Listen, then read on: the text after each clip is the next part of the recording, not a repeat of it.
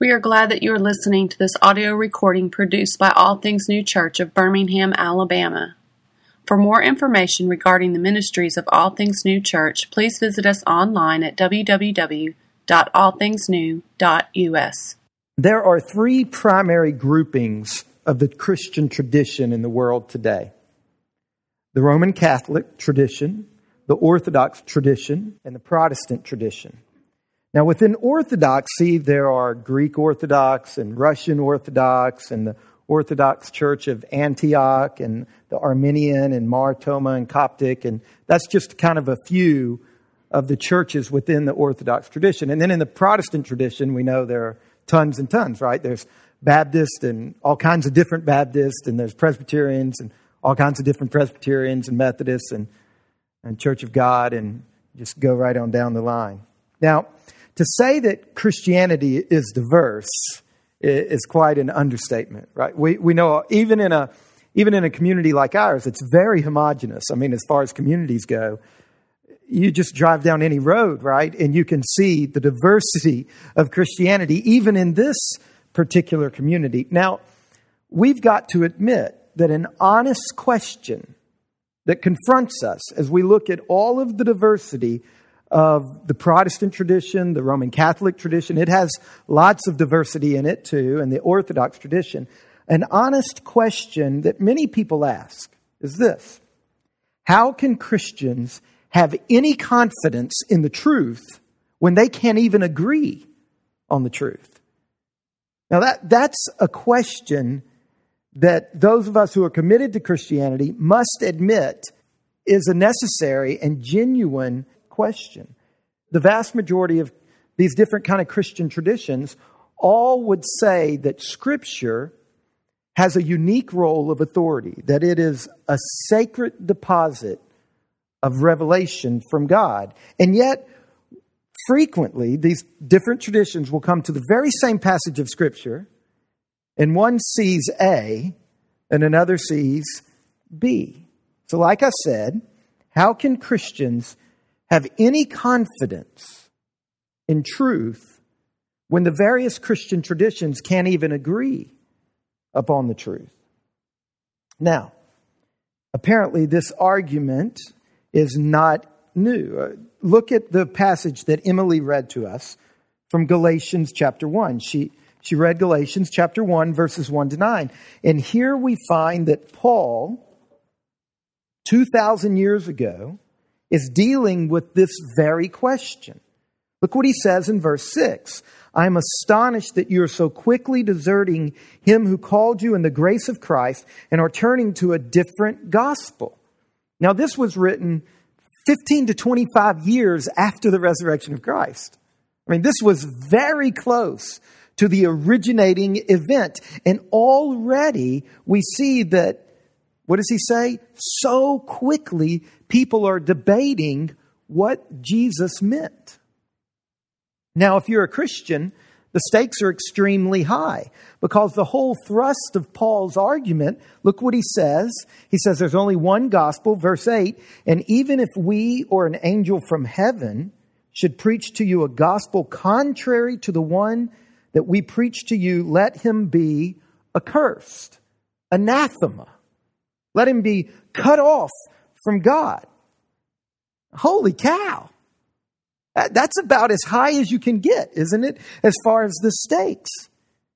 And here they were within a generation, the same generation. People who were there, who listened to Jesus in person, are still living, and already they are debating the essence, the central core of Christianity. And here we are 2,000 years later, and countless cultural differences removed. How are we going to have any better luck at coming to agreement? Now, in the first half of the 17th century, jumping forward, okay, the French philosopher René Descartes developed the primary solution that the Western world uses for facing competing claims and coming up with which of these claims is reliable truth.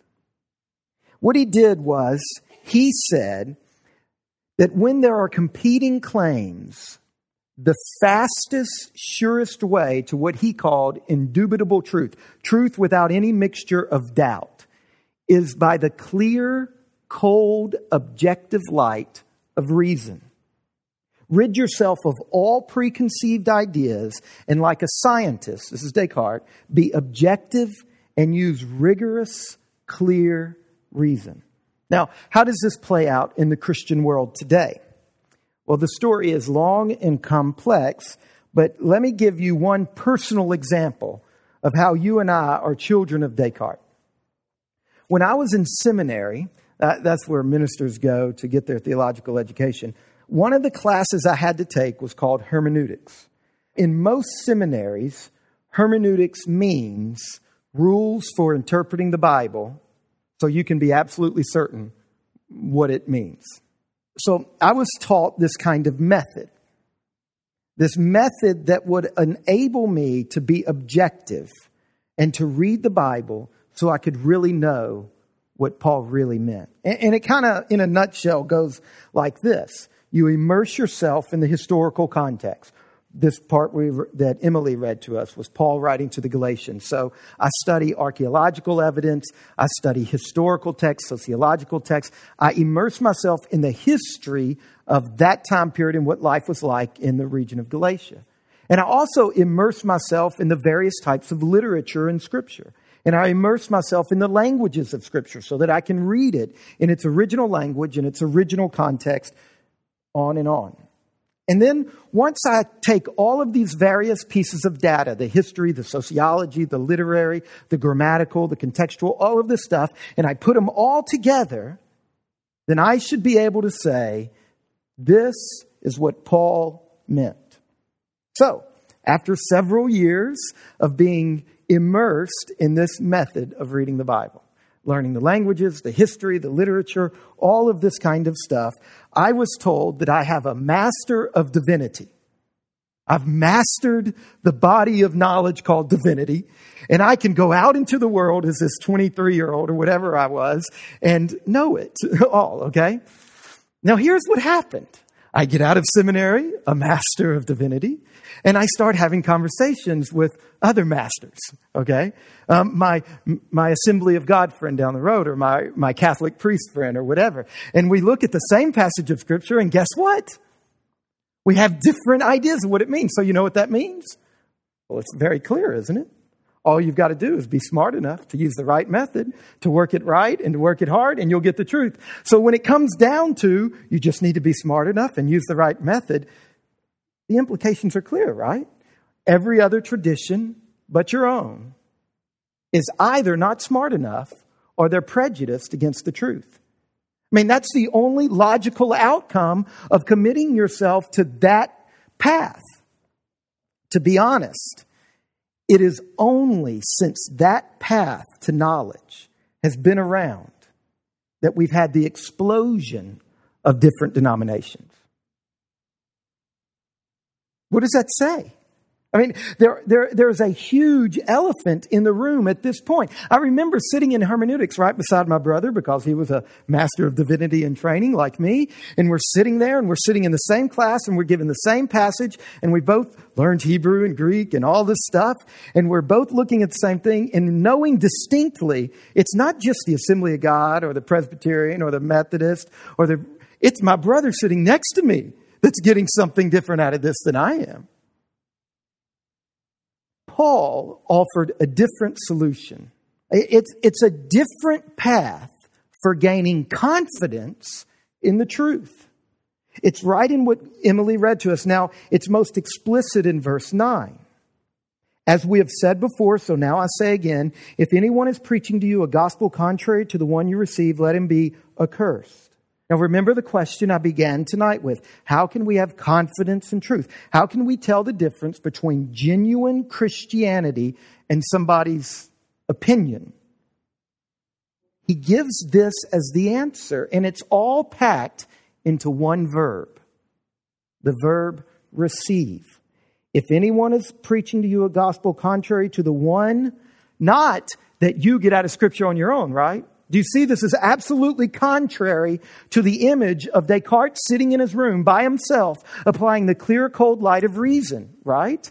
He's saying if it's contrary not to what you get out of the text by yourself, by your reason, by your historical, contextual, literary, grammatical analysis of the text, he says if it's contrary not to that, but to what? To what you have received, then he's a curse. So let me tell a story, a true story, that will help us get at the heart of what Paul is saying.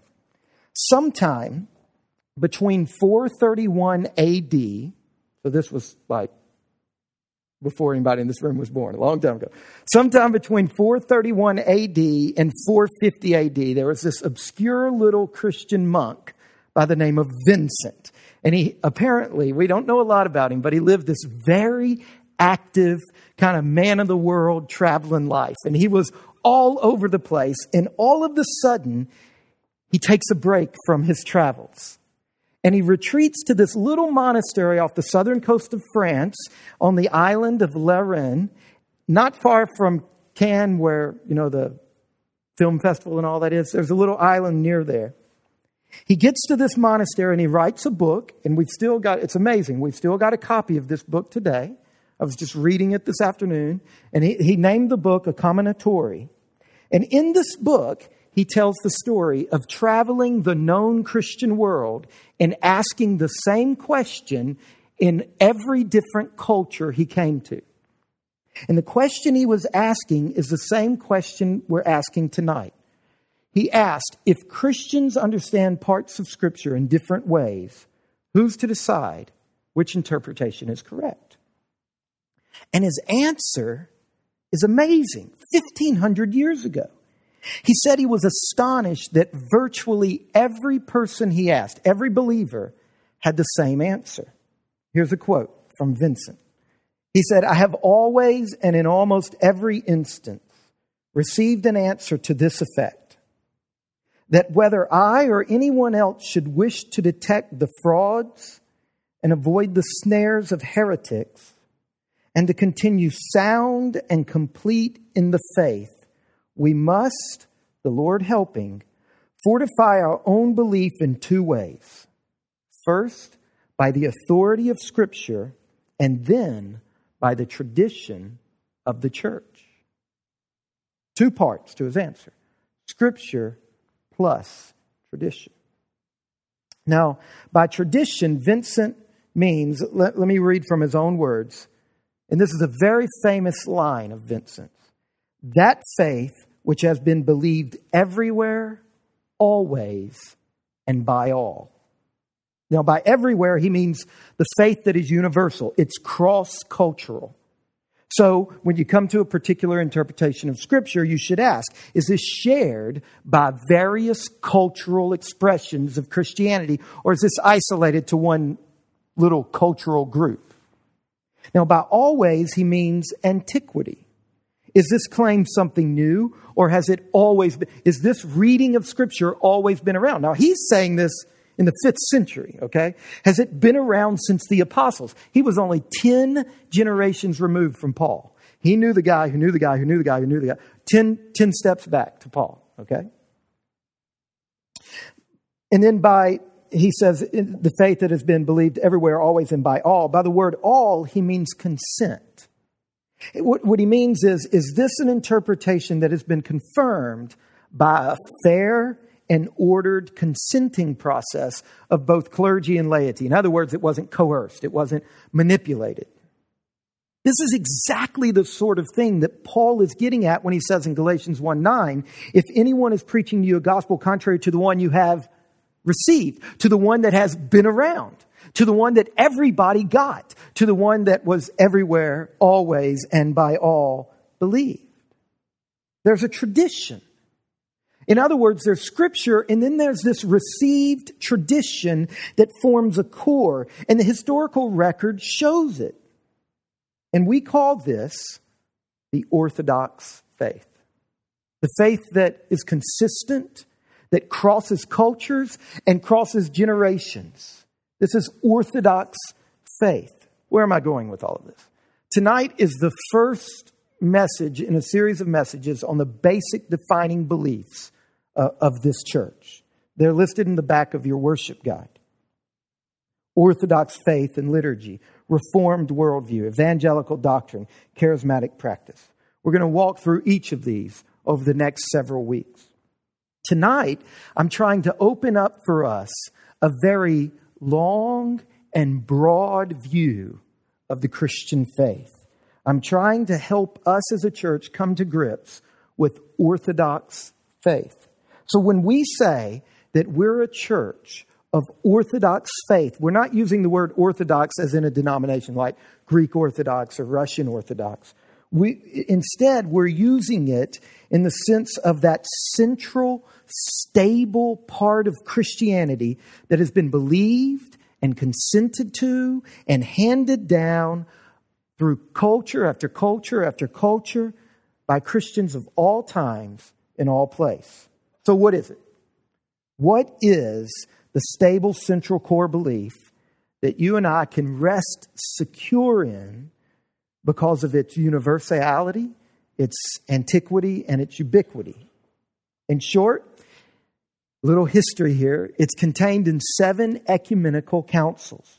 Before the church split from Roman Catholic to Eastern Orthodox, and then Catholics split into Catholics and Protestants, before there was ever any splitting going on, there were these meetings.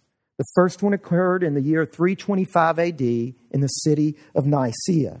The second one was 381 in Constantinople. The third one was 431 in Ephesus. And then there was one 20 years later in Chalcedon, and then 100 years later in Constantinople, and then another one in Constantinople. And the last one was again in Nicaea in 787. Now, here's why I'm telling you all of this. These 7 councils, their outcomes, what they said, Eastern Orthodox, Russian Orthodox, the Orthodox Church of Antioch, Roman Catholic, Protestant, Baptist, Presbyterian, Methodist, all of the Christian churches agree on those 7 councils. That's why they're called the ecumenical councils. This is what happened. In the first 800 years of Christianity, various teachings would come up and people would say, that doesn't sound right. Or people would say, I like that. And other people would disagree.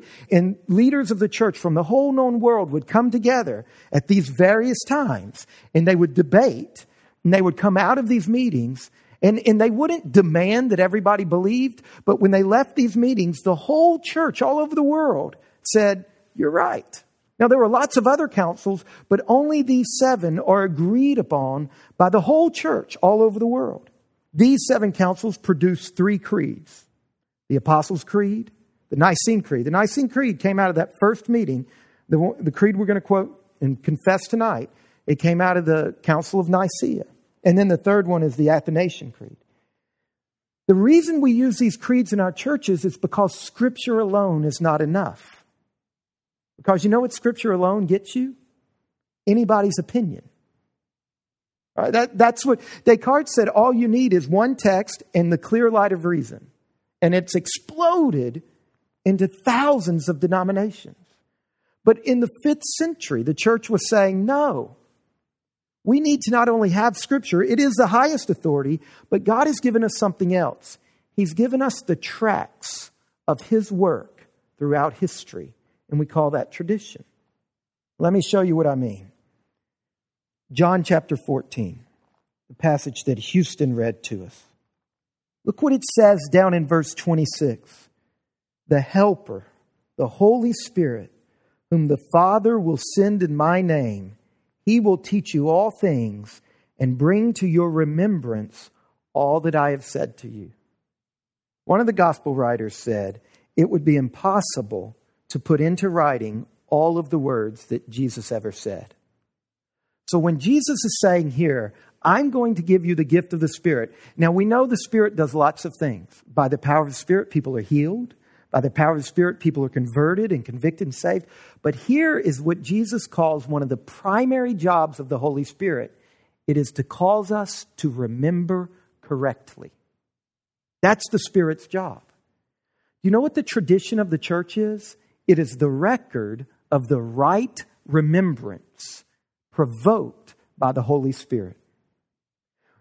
When we look back at the church over 2,000 years of history, the Holy Spirit, in a mysterious and patient way that only God can orchestrate, has weeded out the junk and left the truth. And so when we look back at history, we are looking back at the record of what the Spirit has done in the church. This is what Vincent was saying in the 5th century. He said, when two people look at Scripture and they disagree, how do we figure it out? And he said, all of the church leaders I've ever talked to and all the laity I've ever talked to, they've all said the same thing. They said, when we disagree on Scripture, we look to church tradition because we believe God kept His promise. We believe that the Holy Spirit has indeed given the church a deposit of memory. And that if in His presence we open ourselves up to the tradition, we will hear correctly. The way you discover what the spiritual tradition of the church is, what the great tradition is what the Eastern Orthodox call it. The way you discover what the tradition is that we can trust in, you look to see what has been believed by everyone always and everywhere. You look at what has really proved the test of cultural transitions, of intergenerational, and has been agreed upon without coercion. Now, let me kind of wrap all of this up and try to pull it together with a few final observations. When we as a church really become gripped by the nature of Orthodox faith, I think it should produce a couple of things. Number one, a sense of awe. A sense of awe at the incredible work of the Holy Spirit. This passage in John, that the Holy Spirit will teach us everything and cause us to remember what the church in the 4th century figured out was true and was not true. And the church in the 3rd century, and the church in the 2nd century. And we sang a song tonight from the 13th century. We sang a song tonight that Francis of Assisi wrote, All Creatures of Our God and King. You know why it's still around? Because the Holy Spirit has preserved it. In other words, we have this sense of awe that the Holy Spirit has let us forget the junk and remember the truth. Classic Christianity has survived 20 centuries. The covenant of God with His people is not threatened by our failures, our dysfunction, our denominations going AWire, our heresies, our apostasy, our confusion. Jesus promised that the gates of hell will not prevail against His church, and He's kept His promise. Do you know what price God paid to create the community of the church? He is not going to let the price He paid slip by the wayside. At such a great cost, He birthed the church. The church will be guided by the Holy Spirit. The church of God has been sustained for 20 centuries through wars and plagues. God has protected it and guided it. This is a promise that God has been faithful to fulfill. And so when we gather and we sing these songs, that opening prayer that Robert prayed for us tonight, that's from the Orthodox Church of Syria. When we gather and we pray these prayers from the church all around the world, we are in awe at what the Holy Spirit has done. The second thing that the Orthodox view of faith teaches us is this: humility. Humility. For us to be a church of Orthodox faith is to be a church of humility. You see, because it says to me, my particular slice of the tradition is not all there is. That there's some things we've got wrong. And history is going to prove us wrong. But there's also a deep certainty that I can trust in. It gives me the humility to reach out and to recognize my brother in the Eastern Orthodox Church, in the Russian Orthodox Church, in the Roman Catholic Church, in the Episcopal and the Baptist and the Presbyterian and the Methodist and the Coptic and the Mar Thoma and the Ethiopian Orthodox Church. And see, the Orthodox faith gives me a way of seeing the consistent core. We're a truly inclusive church in the sense that we are inclusive of our parents and our grandparents and our great-grandparents. The problem with inclusiveness in America today is that it's generationally arrogant. And it's only inclusive for the modern worldview. But it's not at all inclusive of the old worldview because we're better than them. It's kind of what we call temporal chauvinism. Anything new is better than anything old. But this kind of orthodox faith, it drives me to my knees in humility. It recognizes that the most representative voices that best reflect the consenting mind of the people of God are available to us. And it calls me to listen with humility. The third thing, when we as a church embrace an orthodox faith that gives us confidence. This short trip that we've had tonight through 2,000 years of history should give us a sense of confidence in the ability of the Holy Spirit to protect and preserve the truth, to lead us as a church into the right remembrance, as long as we have the tools of Scripture and tradition. In other words, we can really believe what Jill's psalm declared. You remember what Jill read to us? That our security rests in God's consistency. He hasn't changed. What He revealed about Himself to the earliest believers has not changed. And there's kind of a historical revisionism around today that says whatever new and improved reading you can get out of Scripture is better than stuff that's been around forever. God hasn't changed. Listen again to the security we get from God's consistency in the Psalm 102, verses 25 through 28. Of old, you laid the foundation of the earth, and the heavens are the work of your hands. They will perish, but you will remain. God is more firm than this world. They will all wear out like a garment. You will change them like a robe, and they will pass away. But you are the same, and your years have no end. The children of your servants shall dwell secure. See it? Security because of God's consistency, and their offspring will be established before you. Our confidence is in knowing the truth. Look, this is not some Pollyanna optimism. This is a doctrine grounded in the reliableness of God to accomplish His purpose. One last thing that an Orthodox faith gives us. The Orthodox faith gives us security. The security of boundaries. Right? I mean, every parent knows that no boundaries is not a secure thing. And we're living at the end of a brutal experiment that has been played in America that says you can become a healthy society by doing away with the old boundaries. We have the security of the correcting work of the Holy Spirit over a wide range of cultures and times. The Orthodox faith marks boundaries that have been established for centuries. If we're trying to figure out human sexuality, do you understand how arrogant it is to say that modern people know better? What does that mean? That means that I have a built-in chauvinism that says new and improved is better than old and proven. The chief prejudice of the Enlightenment is the prejudice against prejudice. This is what Descartes did. He sat in his little room in front of his fireplace, and he said the way to know truth is to get rid of all tradition, all prejudice, and to approach something with objectivity. And the opposite of objectivity is prejudice. Tradition is prejudice. Get rid of all prejudice if you want to know truth. But do you see what the Orthodox faith does? It challenges our modern worldview. It challenges us down to the core. Over and over, Scripture says, listen to your fathers. You can't read through Proverbs without being impacted time and again. Listen to your fathers. Listen to your father. I wish we had time tonight to look at all of these passages.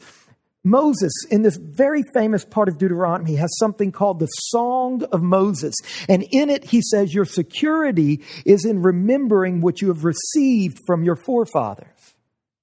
That's what we're getting at here. I'm not saying that your daddy can't be wrong. I'm saying that time and culture weeds out the chaff. I'm saying that we've got to rise up and recognize that we're not the smartest kids on the block. That there's been intelligent, godly people around for a long time. These boundaries give us a freedom that we all long for. These boundaries, they deliver us from obsessive spiritual faddism, jumping on the latest, greatest, newest idea that comes to town. I love the way Vincent of Lerins puts this. Way back in the 5th century, let me just read this. He said, he is a true and genuine Christian who loves the truth of God, who loves the church of God, who loves the body of Christ, who esteems the received Christian faith above the received Christian faith, right? That's Galatians 1:9. The tradition that has come down that helps us understand the Bible, who esteems it above everything, above the authority, above the regard, above the genius, above the eloquence, above the philosophy, above every man whatsoever, who sets light by all of these and continuing steadfast and established in the faith, resolves that he will believe that and only that which he is sure the church has held universally and from ancient time. But that whatsoever new and unheard of doctrine he shall find to have been furtively introduced by someone or another, besides that of all, or contrary to that of all the saints, he will understand that it does not pertain to the truth. Vincent is saying, listen, if you think that you sitting in your room reading the Bible can come up with a truth that is trustworthy, if you don't check it against what the church has always said, then you're a fool. You're a fool.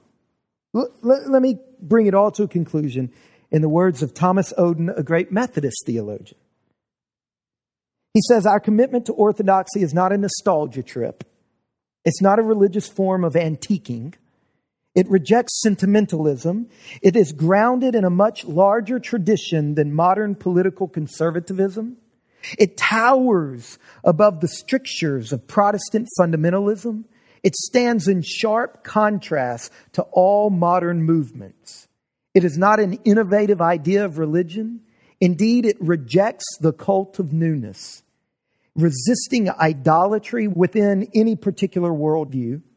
Orthodoxy reaches beyond relativistic multiculturalism to embrace a more profound multiculturalism that lives out of God's revelation. Tonight, we've prayed a prayer written by a Syrian Christian centuries ago. We've sung a song written by Francis in the 13th. Do you see how multicultural, do you see how inclusive, how tolerant, how diverse what we're doing really is? In Paul's letter to the Galatians, in Jesus' words in the Gospel of John, and in the psalmist's beautiful poetry, we are reminded of this stubborn fact, that a single, cohesive deposit of faith, formed and shaped by the Spirit, and confirmed by generations of Christians, has persisted for 2 millennia. It's been translated into countless languages. The Spirit of God has enabled a consistent core interpretation of Christianity to remain throughout all the changes of history. In this Orthodox faith lies our common ground with Christians all over the world. That's why every week we confess together the Creed, either the Nicene Creed or the Apostles' Creed. Because we don't trust ourselves in this moment and this time. And because Scripture is the highest authority. But tradition helps us to read it correctly. Let's pray.